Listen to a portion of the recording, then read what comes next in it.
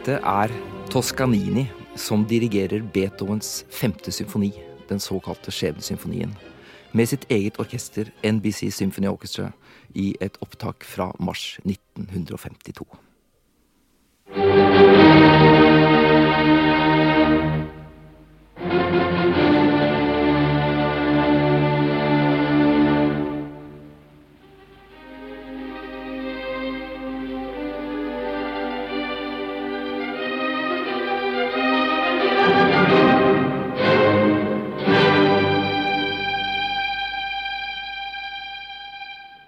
Og dette Willem Furtwängler, som dirigerer sitt eget orkester, Berliner Philharmoniker, i den samme symfonien, Beethovens 5. symfoni, i et opptak fra 1943.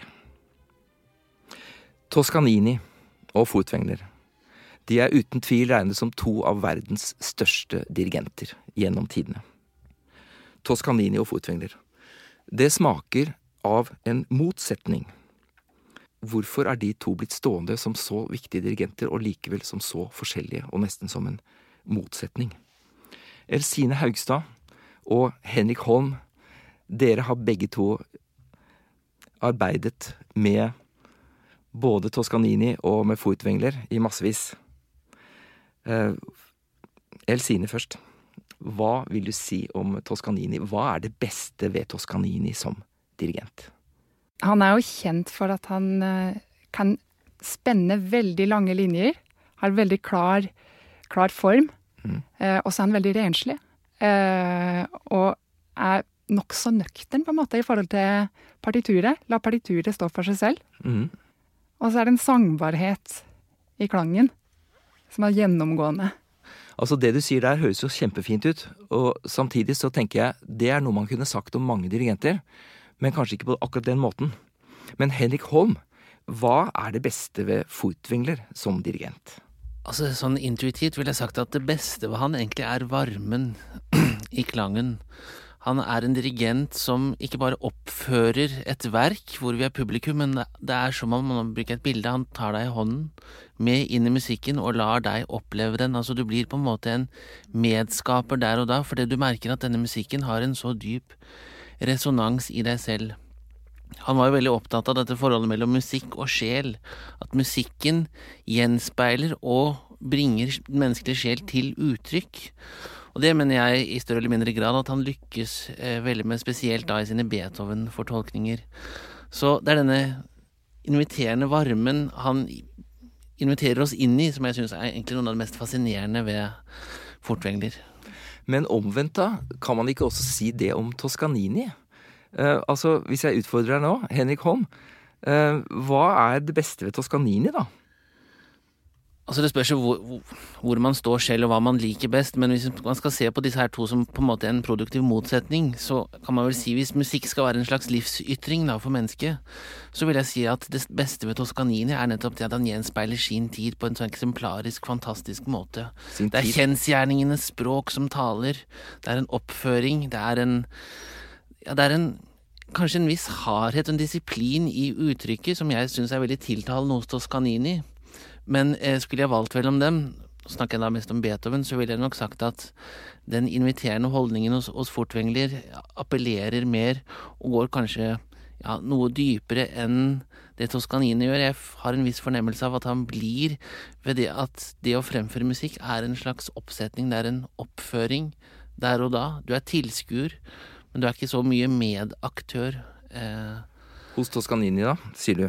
Ja, dette interessant. Dette skal vi gå dypt inn i nå, så godt vi kan, i den nærmeste timen. Elsine Haugstad, du selv dirigent. Og du utdannet, ikke bare på Norges Musikkhøgskole, det forresten pianist også, men du også utdannet i Tyskland. Ja. I Dresden og i Stuttgart, hvis jeg husker riktig. Ja, det stemmer. Hvordan har du kommet inn på dette med Toscanini og Furtwängler i utgangspunktet? Ja, de jo ikoniske dirigenter, og blant de historiske så har de også, altså en ting interpretasjon, men de har jo også gjort veldig mye med hva det å være dirigent, og tilført nye på en måte arbeidsmåter, sånn som det å være dirigent i dag da, men veldig mye av det kommer fra dem, og på veldig ulikt vis, egentlig. Og Toscanini var italiener og kommer fra operaverdenen i utgangspunktet. Furtwängler var tysker og har først og fremst en kraftig plattform i den tyske symfoniske musikken. Henrik Holm, du er musikkforsker, professor i musikkvitenskap. Du har også studert i Tyskland, levd i Tyskland i mange år, og har doktorgrad på Furtwänglers interpretasjonskunst. Hvordan kom du bort til dette med Furtwängler? Altså, jeg har alltid lyttet veldig mye til musikk som barn. Jeg har bakgrunn fra slagverk og orkestermusikk, studerte musikk i Berlin, og har vel siden jeg var 6-7 år lyttet til opptak med Furtwängler, Karajan og de store dirigentene, og for så vidt også Toscanini, kanskje ikke så mye. 6-7 år gammel, ja. Ja, jeg var ganske ung da jeg begynte med dette her. Så du hørte ikke på... Det har vært en lidenskap. Hørte ikke på ABBA? Hørte ikke på ABBA, nei. Okay. Aldri likt.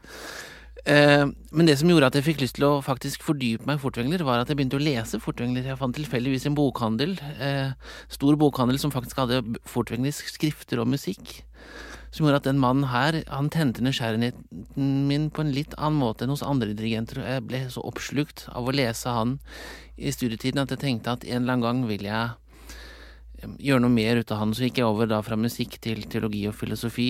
Bare berettiget, jeg er professor i filosofi, ikke musikkvitenskap, men har også en doktorgrad i musikkvitenskap. Og sammenhengen mellom filosofi og musikk hos Furtwängler ble så slående for meg at jeg tenkte at dette her må jeg virkelig fordype meg veldig.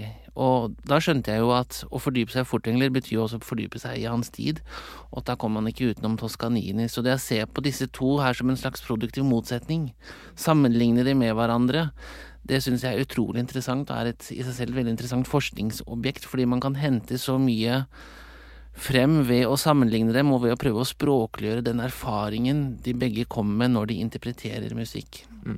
Og det skal vi gå inn i nå. Altså, en ting er nemlig disse to historiske skikkelsene, som begge levde til midten av 1950-tallet, men har preget all ettertid, rett og slett i hele den vestlige kunstmusikken. Hvordan dirigenter tenker orkestermusikk, opera og kammermusikk for den saks skyld.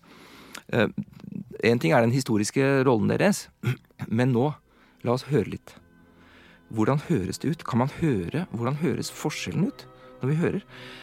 Hva kjennetegner Toscanini? Nå kan vi høre Toscanini dirigere for eksempel Richard Wagner. En slutt fra Tannhäuser-overtyren.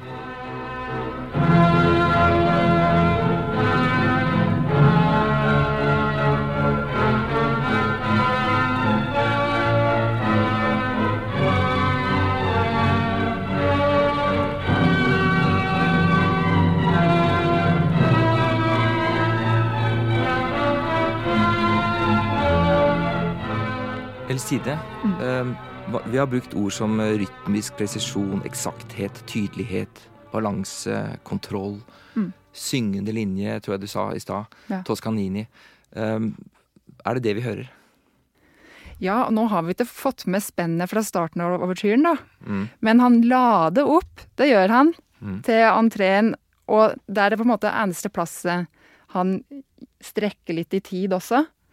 For det er en sånn intensitet som jeg i hvert fall har med i øret fra totalen, sant? Ja, men han strekker på tiden, altså det er ikke riktig som noen har sagt at Toscanini spiller helt sånn metronomisk jevnt. Han tøyer og drar i strikken. Men han tøyer ikke så mye som mange andre, eller det er mer subtilt, og av og til umerkelig. Her merker man det. Ja. Altså nå gikk vi jo inn på et bestemt sted i Tannhäuser-overtyren Wagner, med full messingkor og strykerglorie og alt sammen. Så det blir jo svært og skal vi si massivt eller pompøst da. Sånn at vi har på en måte gjort Toscanini en tjeneste her ved å skarpstille på akkurat det. Ja. Men hva med Furtwängler? Altså nå kan vi velge noe helt annet hvis vi tar Mozart da. Mozarts symfoni nummer 40. Med Furtwängler.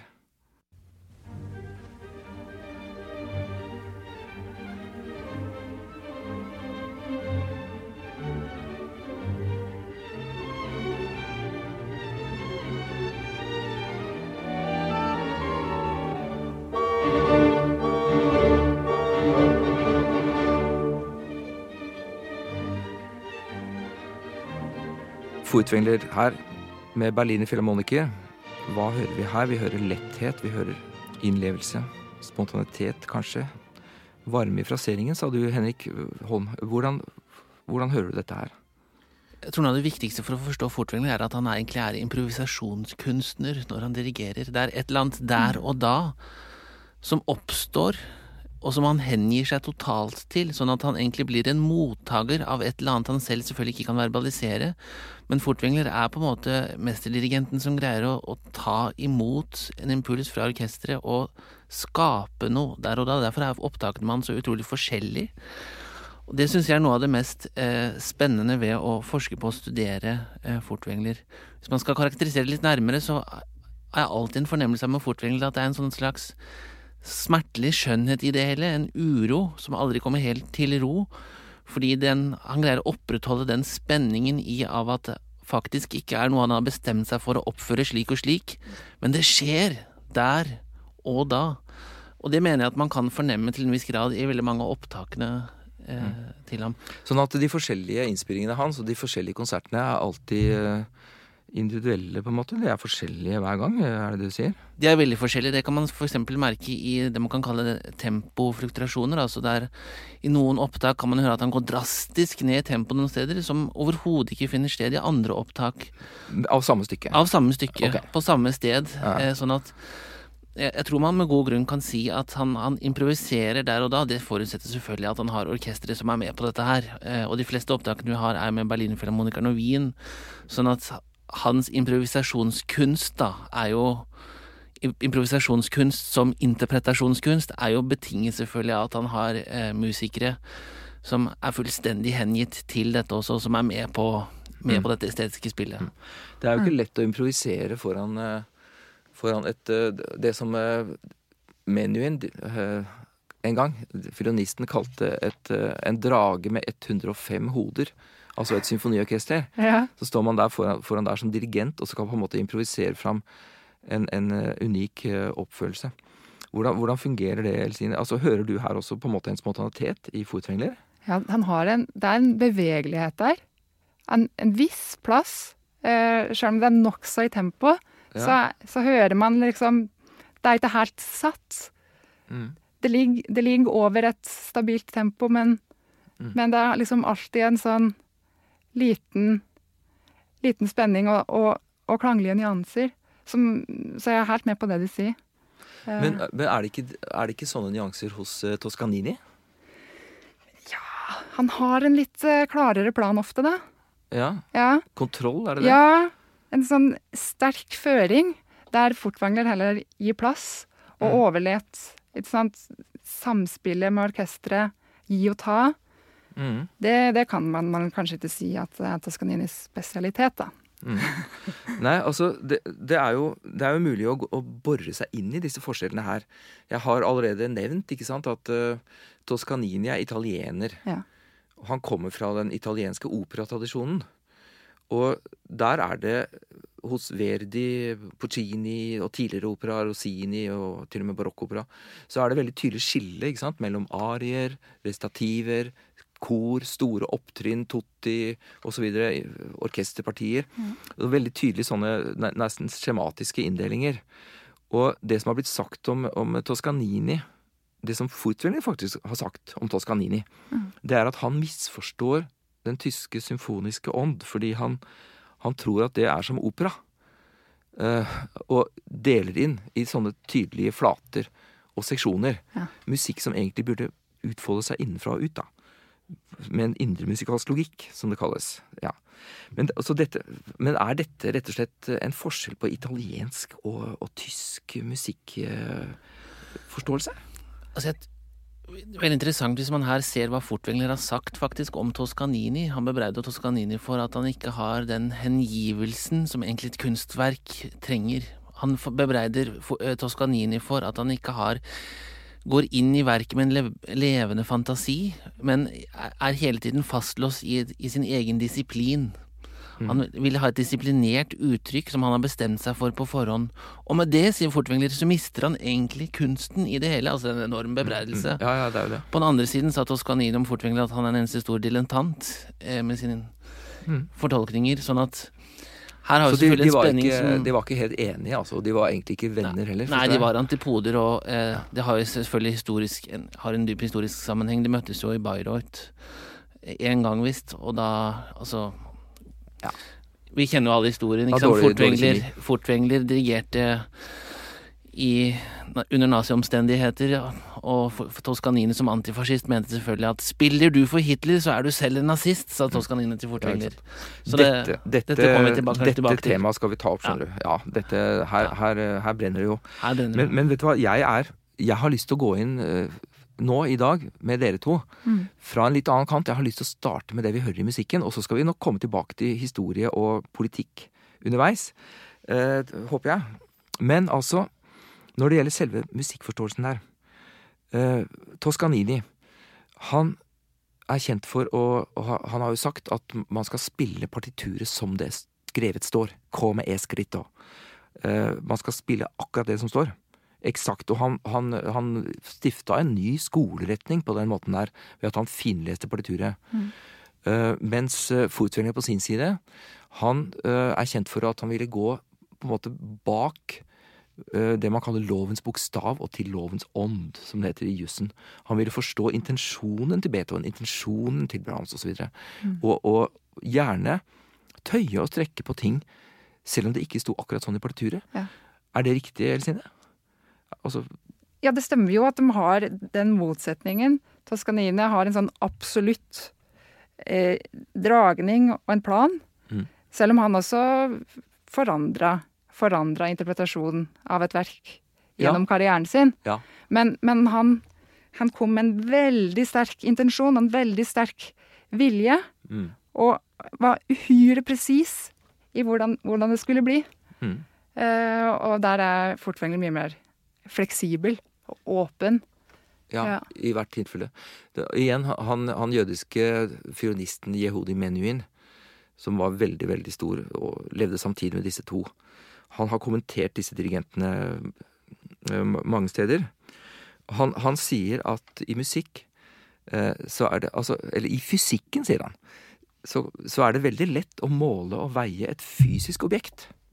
Hvis du har en kloss på bordet, så kan du måle bredde og høyde og dybde og vekt og alt sammen helt presist. Og det kan Toscanini.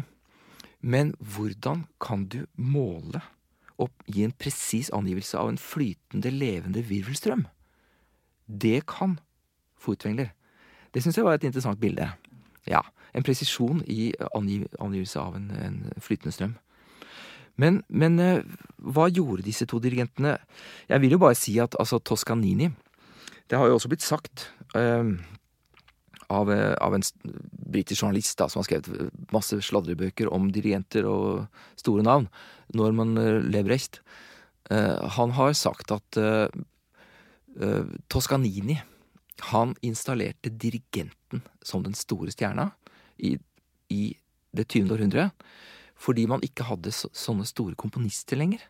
Mens på 1900-tallet så hadde man Beethoven som den store stjerna. Det var komponisten som var stjerna. Og etter hvert Liszt, Wagner, ikke sant? Brahms, Bruckner, Mahler og så videre. Det var komponistene som var titaner, majesteter, de var monumenter på 1800-tallet. På 1900-tallet så ble jo musikken så vanskelig tilgjengelig for mange, med Stravinsky og Schönberg-skolen og Bartók og sånn. Og da ble det dirigentene. Og da var det Toscanini som installerte den, skal vi si, ikoniske profilen. En dirigent. Og vi hadde Stokowski og en rad med sånne dirigenter som ble showmen, ikke sant? Showmanship. Så det skal han ha. Men la oss nå se på repertoaret. Hvilket repertoar? De spilte jo ikke akkurat den samme musikken, men de spilte mye av det samme. Jeg vet at Furtwängler, han satte Beethoven aller først. Aller øverst. Og deretter kanskje Brahms, deretter Bruckner og Wagner. Hva det Furtwängler gjør for eksempel med Brahms? Og nå skal vi koste på oss. Nå skal vi, folkens, tro det deg, nå skal vi høre et lengre strekk med musikk. Nå skal vi høre Furtwängler i Brahms 4. symfoni. Førstesatsen der. Vi går inn på siste del av første sats i Brahms symfoni nummer 4. Med Wiener Philharmonikerne nå og Furtwängler.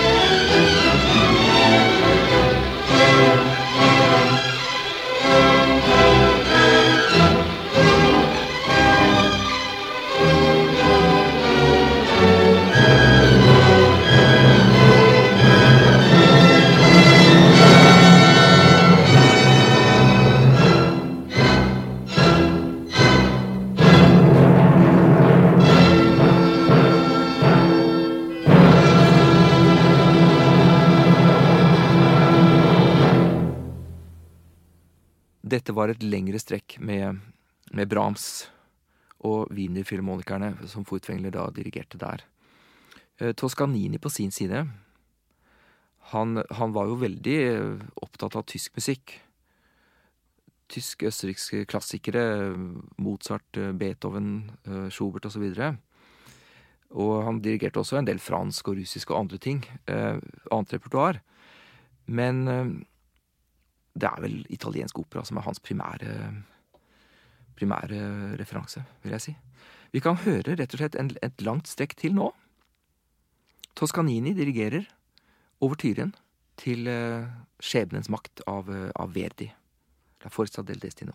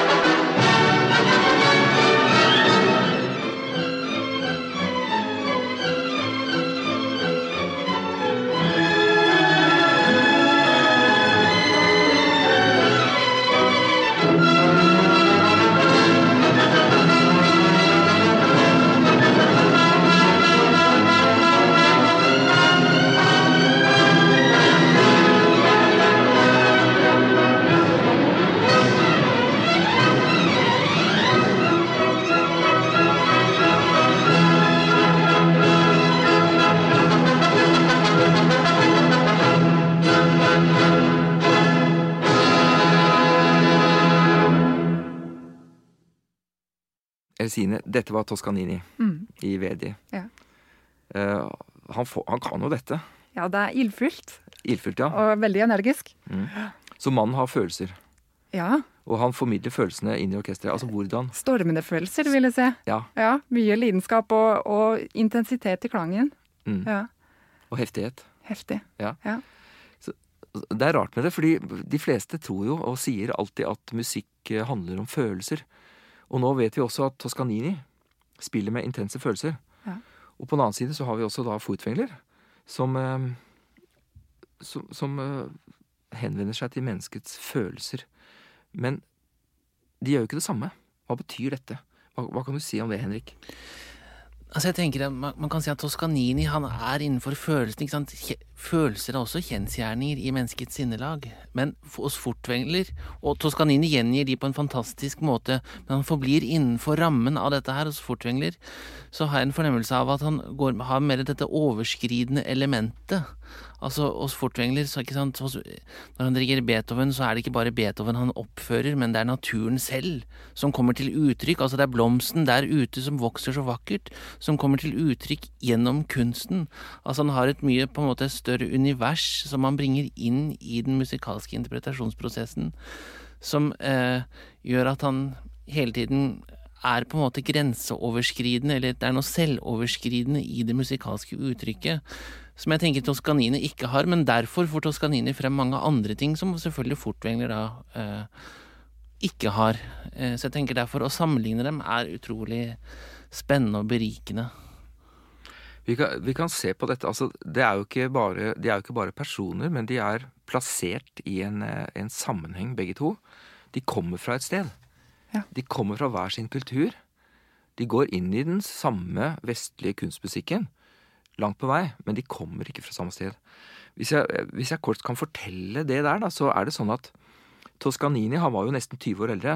Toscanini, født i 1867. Han var 19 år gammel da han var med på en turné til Sør-Amerika. Og Som cellist, sant? som cellist, Ja. ja. Han spilte jo cello, ja.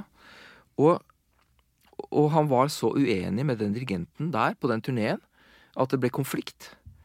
Og dirigenten nekta å dirigere Aida da, som planlagt i Rio. Og da hopper Toscanini inn, cellisten, 19 år gammel, og dirigerer Aida utenat. Utenat, ja. Ja, ikke sant? Og det er hans debut som dirigent, faktisk. Og så går det slag i slag. Han kommer til La Scala, altså Teatro della Scala i Milano i 1898 og blir sjef der i 10 år. Og bygger seg enormt opp på det italienske repertoaret. Og han blir da headhunta, som det kalles på norsk, til New York etter Gustav Mahler. Og blir leder for Metropolitan Opera fra 1908.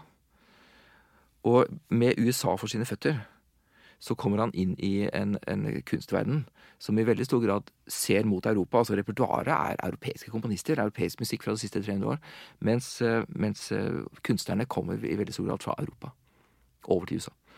Og der setter han en standard. Og så går det slag i slag. Han er tilbake på La Scala på hele 1920-tallet.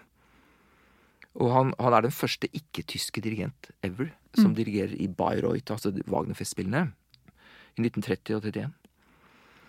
Og Salzburg-festspillene også, da, på 30-tallet i Østerrike. Men på 30-tallet i Tyskland så er det jo i ferd med å bygge seg opp til et ubehagelig politisk klima. Toscanini er til å begynne med interessert i Mussolini i Italia, men han tar ganske fort avstand fra han, og erklærer seg som antifascist, og han er modig, han står rett opp og ned, og bare sier, jeg vil aldri spille under Mussolini. Og han etablerer faktisk en alternativ festival. Du har de tyske festivalene Bayreuth og Salzburg, Tyskland, Østerrike. Da er Toscanini med og oppretter festspillene i Luzern, i Sveits, da, 1938. Og han gjester Stockholm, det blir vanvittig Stockholm-feber på 1930-tallet også. Og han er med på å åpne det som i dag er Israel Philharmonic i Palestina i 1936. Og så kommer han tilbake til USA gjennom hovedporten, kan man si. Da blir han invitert tilbake til New York, og der oppretter de et eget orkester for ham. Og det orkestret har vi hørt på nå i dag, i massevis allerede. National Broadcast Corporations Symphony Orchestra, som er et radiosymfoniorkester. Og med det orkestret, med sine egne musikere, så dirigerer Toscanini hver eneste uke en radiokonsert som sendes over hele USA, med det store repertoaret fra Europa. Og fra 1950, når Toscanini da er blitt 83 år, det er jo ingenting, og han er på høyden av sin makt, så dirigerer han på fjernsynet, amerikansk fjernsyn. Da får de eget fjernsynsstudio satt av bare til Toscanini. Men så trekker han seg tilbake da, når han blir 87 år omtrent. Da tenker han at han begynner å overveie å pensjonere seg da, etter hvert.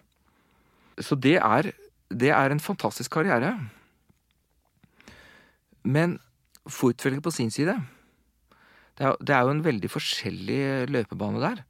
Altså det jeg kan si veldig kort, det er at Furtwängler blir i Tyskland gjennom hele den såkalte nazitiden, 1920-tallet, og fra 1933 til 45. Han fortsetter å dirigere Berliner Filharmonikerne og reiser også til Wien. Og han mener vel sagt med ett ord at musikken og musikkens ånd står over politikk, og at han vil redde den tyske ånd ved å fortsette å dirigere i Tyskland og dirigere Beethoven og den tyske musikken i Tyskland som et antinazistisk statement. Men han er jo i praksis rett og slett på lønningslista til Hitler og Goebbels. Ja, han blir instrumentalisert hele tiden av den gjengen. Så og lar seg instrumentalisere også. Veldig naiv. Altså, Dietrich Fischer-Dieskau, han sier det at Furtwängler, han var et barn. Han var alltid et barn, og det ble også hans tragiske skjebne i omgang med nazistene. Han lot seg spille med og merket ikke, fordi bokstavelig talt interesserte han ikke så. Det var musikken han tente på, og som han tjente. Altså han forstod seg selv nesten som en slags kunstprest for musikken. Han var en apostel som var satt til å bringe denne musikken ut til menneskene i Tyskland. Det var hans oppdrag, koste hva det koste vil. Altså det er en ekstrem kunstidealisme som hele tiden er drivkraften hos Furtwängler, men det førte til også at mange tenker at han var fullstendig politisk naiv og var med på å på en måte gi denne store tyske kunstmusikken en vond saus ved å la bruke inn, ikke sant. Du sitter der og spiller den største musikken for et barbarisk publikum av massemordere. Altså, hvordan er det mulig? Det spørsmålet gjenstår jo også i dag. Når man for eksempel ser videosnutter med Furtwängler, og du ser liksom hakekorset henge der, og Goebbels sitter der og holdt en tale for Furtwängler oppfører Beethovens 9. symfoni. Altså det er usmakelig fortsatt i dag når du ser det, men allikevel så er det estetisk og musikalsk sett veldig interessant å lytte til disse oppføringene, hva som egentlig skjer der i musikken. Så jeg tror man i dag må skille litt mellom dette her. Altså det er jo en uhyre aktuell debatt både på litteratur og film og musikkfeltet og hele kulturfeltet, og man kan skille mellom mannen og verket, som det kalles da. Man kan skille mellom biografien med politiske feiltrinn og den rene kunst. Kan man det? Elsin? Ja, jeg synes at man skal gjøre det. Han forsøkte vel i det minste å få beholde de jødiske musikerne sine. Han gjorde et forsøk. Han gjorde alt han kunne for å beholde de jødiske musikerne, selv om en del fra orkestret også plutselig forsvant av såkalte mysteriøse grunner. Og han satte seg veldig inn for mange unge, nye komponister, som eksempel stemplet som en teater, altså avartet musikk, skulle vekk. Han satte seg også og engasjerte seg for dem, skrev brev til Goebbels. Altså etter krigen, da, for å ta de ytre faktaene der, så ble han satt i karantene. Han ble arrestert faktisk i 1945, Furtwängler, og så var han i karantene i 2 år først. Fikk ikke dirigere overhodet. Men fra 1947 så hadde de allerede begynt å se på saken hans med nye øyne, og se at han hadde gjort kompromisser, og at han hadde også uttalt seg mot nazismen, og i høyeste grad var ikke entydig da. Og fra 1952, og de 2 siste årene han levde, fra 52 til 54, så var han tatt inn i varmen. Og da gjorde han en bråte plateinnspillinger, både i Tyskland og i England, faktisk. og med store kunstnere som han fikk peke ut selv og så videre. Og så døde han dessverre i 1954, da han ble ikke så gammel. Og med Philharmonia Orchestra som ble opprettet i London for eksempel etter krigen. Tristan-innspillingen med Kirsten Flagstad og så videre. Ikke sant? Det var Furtwängler som sa det at hvis jeg skal spille inn Tristan, så skal jeg ha Kirsten Flagstad som Isolde. De elsket hverandre. Ja, altså jeg mener musikalsk sett. Ja, men hva var alternativet hans? Han kunne jo reist til USA, han var jo invitert. Ja. Samtidig er det så, det må være lov å ville bli i sitt hjemland. Jeg tenker, det er en sånn, det er selvfølgelig problematisk, veldig problematisk, i og med at det var så veldig nært. Dette griper jo dypt inn i tysk åndshistorie. Altså Thomas Mann bebreidet jo Furtwängler for det at hvorfor ble du? Og Furtwängler sa ja, vi valgte forskjellig vei, men kan vi ikke snakke sammen etter krigen? Furtwängler ville gjerne ha kontakt med Thomas Mann, men Thomas Mann nektet han det. Thomas Mann skrev til Furtwängler, eller lot formidle til ham at det er ikke mulig at vi snakker sammen etter dette. Så det er dype sår her som fortsatt ligger der, tenker jeg, og mye av den ambivalensen her, den finner du også igjen i tysk musikkforskning i dag. Å drive med Furtwängler er ikke bare en likegyldig nøytral ting. Du blir satt inn i en politisk kontekst med en gang, på godt og ondt. Fordi også det Furtwängler har skrevet, opererer ofte i en sånn konsensuszone med nasjonalsosialistisk ideologi. Altså Furtwängler, han arbeider litt mot seg selv når han på en måte omtaler Beethoven, Brahms, Bruckner, Wagner som at det er Tyskland som brakte dette her til verden. Ja. Men samtidig sier han at storheten i denne musikken her ligger at den appellerer til et hvert menneske. Altså den har et universelt budskap. Så han undergraver det selv ved å liksom si at men det var i Tyskland alt dette her oppsto. Ja, men før alt det her så var jo Tyskland et stolt land der det ikke var, altså uavhengig av det nasjonalsosialistiske. Ja. Det var jo derfor mange norske også delvis støtta det tyske, fordi at man kjente den kulturen og ville være en del av det og bevare det. Det var den tyske kulturen som var referanse både for norske komponister på 1800-tallet og 1900-tallet, og billedkunstnere og forfattere. Og, ja, det var dit man dro. Alle kunne snakke flytende tysk, men det var ingen som snakket engelsk. De kunne kanskje fransk og tysk. Ikke sant? Altså, det var det som var den kulturelle referansen og horisonten, og det var jo derfor også det er dette vanvittige skillet mellom Weimar, Goethes Tyskland og Hitlers. Da. Men altså, den tyske ånd, ja. Furtwängler var jo selvfølgelig kulturkonservativ i sin innstilling. Han var jo også komponist, men som komponist, hva skal vi si om det? Altså, han skrev jo i en stil som da var veldig tilbakeskuende og gammeldags. Han skrev i en senromantisk stil som komponist, og ville tilbake. Men han var jo ikke bare der, altså, som dirigent da, så var han også god på, ikke bare på tung tysk substans, men også på lettere musikk. Nå kan vi ta en liten snutt med en vals, Johann Strauss, Kaiservalser, med Furtwängler da, med Wienerfilharmonikerne. Skal høre om det er litt svung her.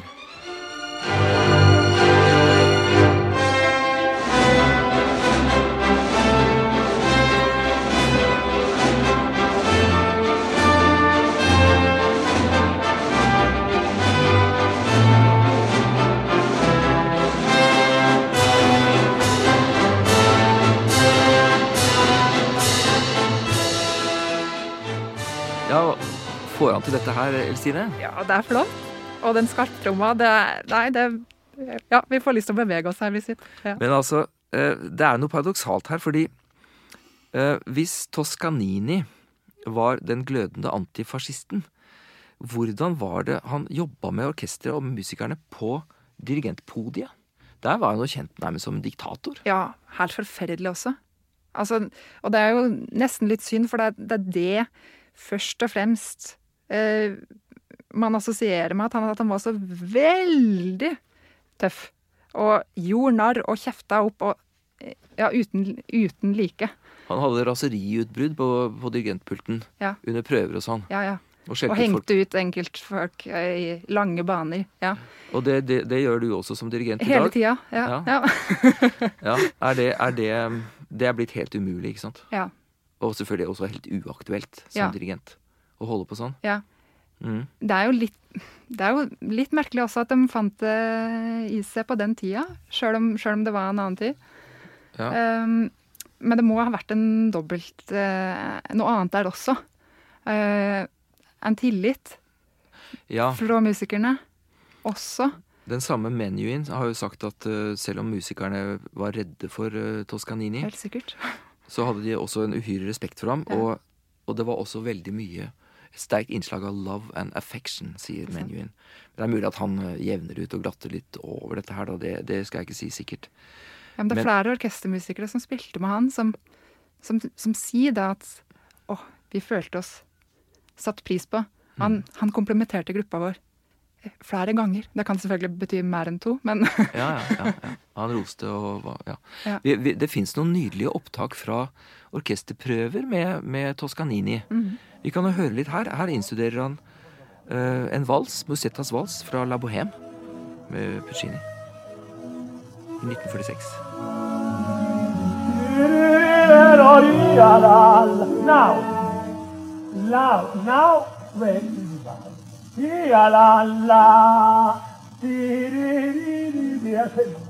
look at me. Look at me.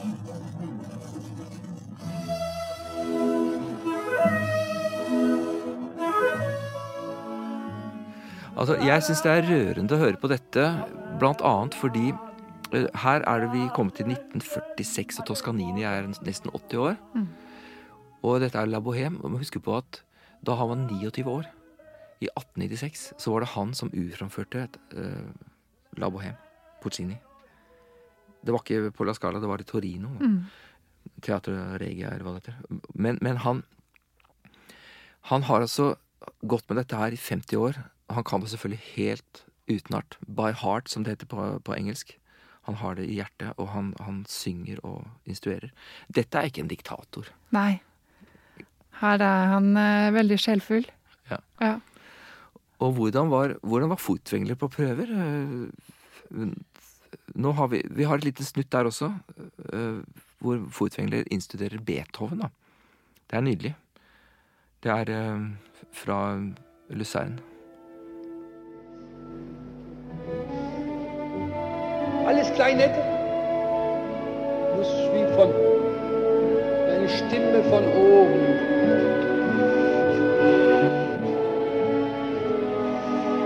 Schöne Schwellung, so ist es sehr schön.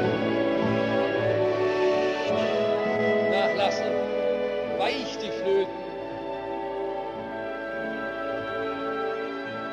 Her hører vi Furtwängler snakke til orkestret. Det skal komme inn som en stemme fra oven. En stemme fra oven. Hva sier du, Henrik? Altså, veldig mange musikere har beskrevet han som, altså han kunne også være veldig brysk på prøver, det må man også si, men at han henga seg totalt også da han skapte der og da, og det var ikke forutsigbart hva herr doktor, som de kalte han, hva herr doktor skulle gjøre og hva han skulle si, men han levde seg inn der og da, og det skjedde alltid på nytt. Altså, Beethoven-symfonien hadde han spilt med Berlin i 20-30 år, men hver nye prøve var alltid noe nytt med han. Så jeg tror den hengivelsen han hadde også i prøvearbeidet, kanskje også fordi han var komponist og egentlig så på seg selv som en ulykkelig dirigent. Han ville egentlig bare være komponist. La meg skrive. Det ga han en smerte i dette her, som også utløste en slags sånn, total hengivelse til at som dirigent skaper han musikk, for det var komponisten i hans, det var det som var hans innerste ønske. Jeg vet ikke, det er selvfølgelig en interpretasjon av Furtwängler på prøvene, men jeg tror man kan være på sporet der av noe. Og det har blitt sagt at han hadde denne fysiske, kroppslige friheten. Han sto gjennom alle orkesterprøver i alle år. Fordi han var ikke krampaktig og anspent i det hele tatt. Han hadde ikke noen yrkesskaler der. For det var liksom en sånn bigeskjeft å dirigere. Ja. Tenk deg, det er verdens største dirigent, kanskje, ved siden av noen få. Han har det som bigeskjeft. Og da blir han avspent. Og det tar han med inn. Ja. Og så er han jo romslig.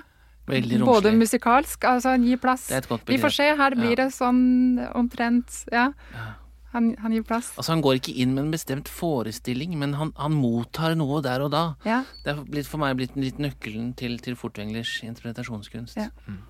Det er jo mange myter som oppstår omkring sånne, skal vi si, titaner som disse to her. Ja. Det er en kjent anekdote fra Berlinerfilharmonien, som paukisten der forteller. Han het Werner Terchen, da. Det var en veldig intellektuell paukist.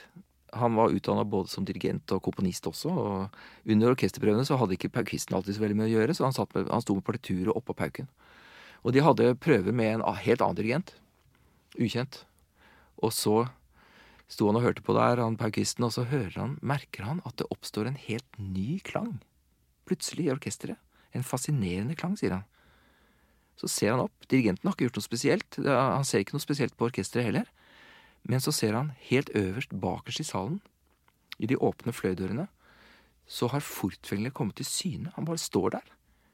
Og det er nok til at hele klangen i orkestret endrer seg. Det er en fortelling, ikke sant? Og den er blitt kjent som ikke sant? Den er blitt gjenfortalt mange ganger. Den forteller i hvert fall veldig mye om den auraen som Furtwängler utstrålte både der og da, overfor musikerne, og også i ettertid, i minne om Furtwängler. Nå skal vi høre et lengre strekk da hvor Furtwängler her dirigerer Beethoven. Vi tar Eroica-symfonien. Første sats.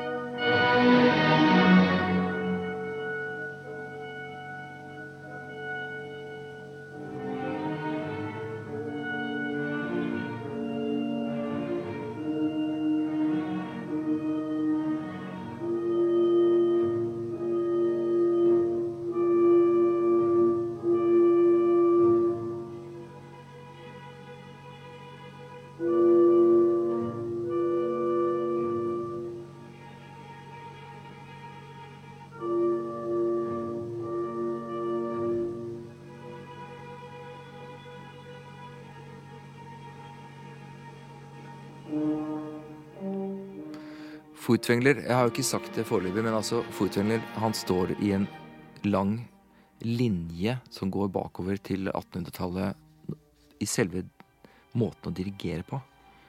Det var jo Richard Wagner som han dirigerte altså Beethovens 9. symfoni ved åpningen av Festspillhuset i Bayreuth, det var i 1876. Og Wagner hadde den ideen om at hele orkestret skulle strømme i det han kalte en melos, en melodisk strøm, som egentlig ikke dreier seg om melodi, men det dreier seg om at hele orkestret følger tempofluktuasjoner i et levende åndedrett, som en organisk kropp, langt fra det mekaniske. Og da tillater man veldige friheter i forhold til partituret. Man tillater også tempofluktuasjoner selvfølgelig, men også en veldig syngende og aktiv forming av hele formprosessen. Og det man kaller en langdistanselytting, altså at man, selv om man jobber med detaljene på nært hold, så skal man også se langt fram til en fjern alpetopp, som er det punktet som hele musikkforløpet sikter mot. Og hvis man ikke har det fjerne punktet i blikket, så mister man grepet også på det nære, da. Så det er Wagner. Og i det orkestret som Wagner da dirigerte, så sitter Arthur Nikic og spiller fiolin. Og han blir senere leder for, selvfølgelig, Berliner Philharmoniker. Og i 1922, når Nikic dør, så er det Furtwängler som overtar berlinerne. Han overtar også Gewandhausorkestret i Leipzig etter Nikic, begge de to. Og Furtwängler beholder ikke bare orkestret, og fører det videre til Karajan da, og til Abbado og så videre etterpå. Men han overtar også sannsynligvis veldig mye av den måten å tenke musikalsk forming på. Og her er det ikke. Men altså, jeg sitter og tenker, tror du, Elisine, at dette er noe som man hører hvis man er et vanlig menneske, en vanlig lytter, vanlig musikkelsker, og setter på en plate med Furtwängler og en annen plate med Toscanini? Hvordan høres denne forskjellen ut? Det er vel kanskje denne romsligheten, da. Furtwängler overlet en del også til orkestret, som er nokså nytt ved hans måte å dirigere på. Ja. Han oppgir en del presisjon. Altså dirigenter før har jo vært presise og sparsomme, kanskje, ikke sant? Mens han tar det bort med vilje, tror jeg, ikke sant? Man ser jo på opptak at han ofte bare, det kommer noen sånne spasmer. Altså, ja. Ikke sant? Og så er det overlatt til orkestret å løse ensemble. Så du mener altså trakteringen, for eksempel, er ikke det primære? Nei, jeg tror han jobbet mye for å komme seg unna det. Ja, ikke sant? Ja, og eksperimenterte masse for å finne en måte å få intensjonen sin ut i gestikken. Og det var ikke så mange som hadde gjort før, for da gjorde man kanskje mest med blikk og veldig klar dirigering. Ja. Men han eksperimenterte masse for å liksom få det der uforklarlige over på en eller annen måte.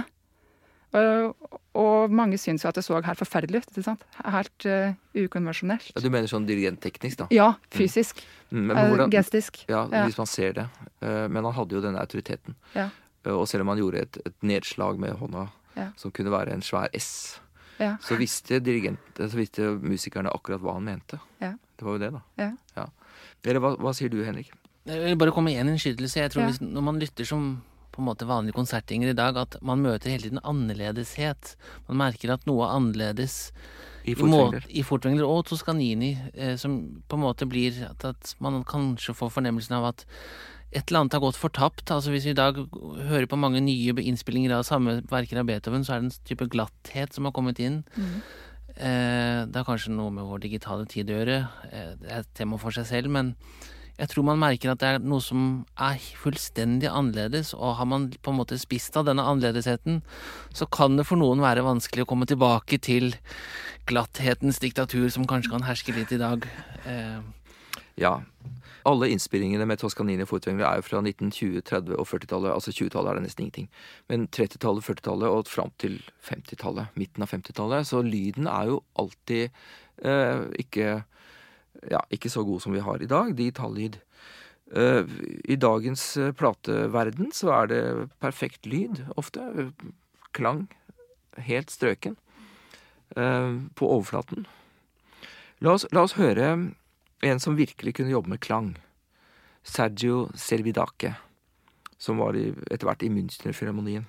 Vi kan høre en liten snutt med han. Nå skal vi sammenligne, nå skal vi ta 4 forskjellige dirigenter, og så skal vi høre den samme lille snutten med alle 4. Da tar vi Bruckners symfoni nummer 7. Så tar vi ansatsen der, og så tar vi den såkalte sidetemagruppen, altså gesangstema der. Så kan vi først høre på Selbidake fra 1990.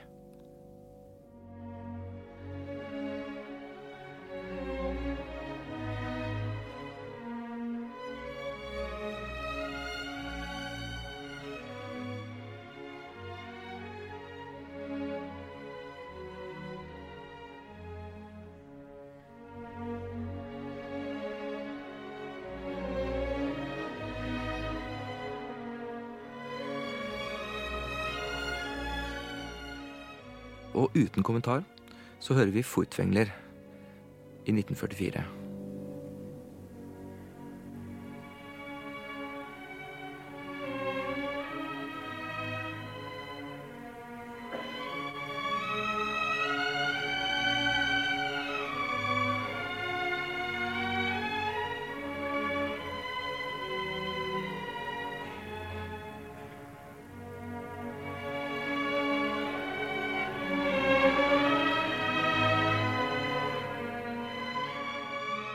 Ja, det er jo, man blir jo så grepet inn i den der langsomme klangen og sangbare, som er så strukket, liksom sugd inn.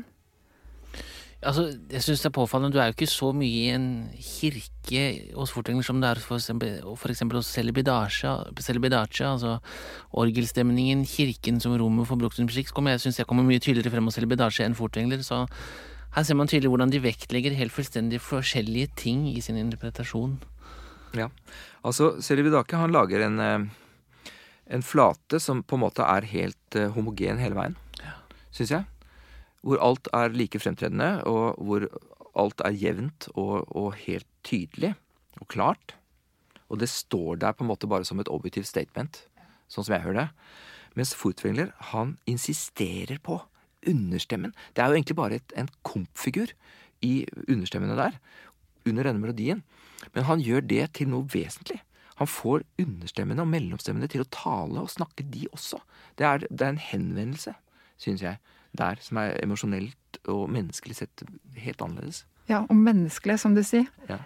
Jeg hører at det er mer en menneskelig stemme. Det er et menneske som står og snakker her, får man følelsen av. Ja, og at vi ikke er hensidige, men at det er stakkars små. Så kan vi da høre Toscanini, samme sted. 1935.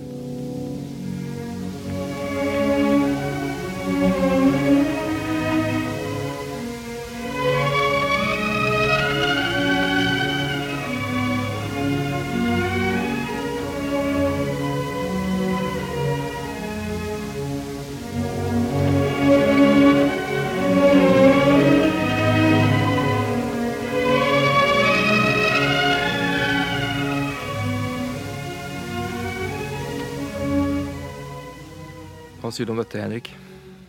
Altså, det som er slående her, synes jeg er at du har ikke samme type, men en annen type sangbarhet også hos Toscanini.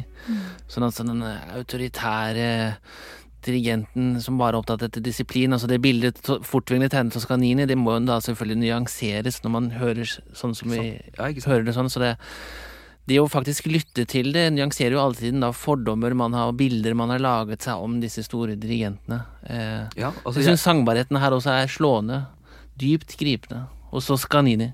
Ja, og så er det veldig mykt. Ja. Supermykt. Men er han operadirigent her? Altså er det sangstemmen, er det melodilinja som er det viktige, eller er det helheten? Ja, melodien, er det ikke det? Ja, det er fiolinbetont, ja. Men supermykt, da. Altså, jeg hørte jo her sterkere tempofluktuasjoner i Toscanini enn i Furtwängler. Han bremser, og han øker mer enn de andre. Og mye mer enn Celibidache, selvfølgelig, her. Og han tillater seg å svulme i det melodiske forløpet, vil jeg si. På en måte som er blitt veldig lite aktuell i vår tid. Altså, mange vil tenke på stumfilmmusikk og altså en type vibratospilling, romantisk oppførelsespraksis, som veldig gammeldags. Men for meg så er dette både Toscanini 1935 og Furtwängler 1944, altså det er samtidig med oss. Det skjer i dag. Dette er helt aktuelt. Dette er her og nå. De taler til meg i 2021. Men vi kan ta en innspilling som nå er fra vår tid. Vi kan ta 2018. En ung, han er ikke så ung lenger, men altså en ung dirigent er jo en dirigent på 60 år. Andris Nelsons, han dirigerer her Gewandhaus-orkestret i 2018, samme sted.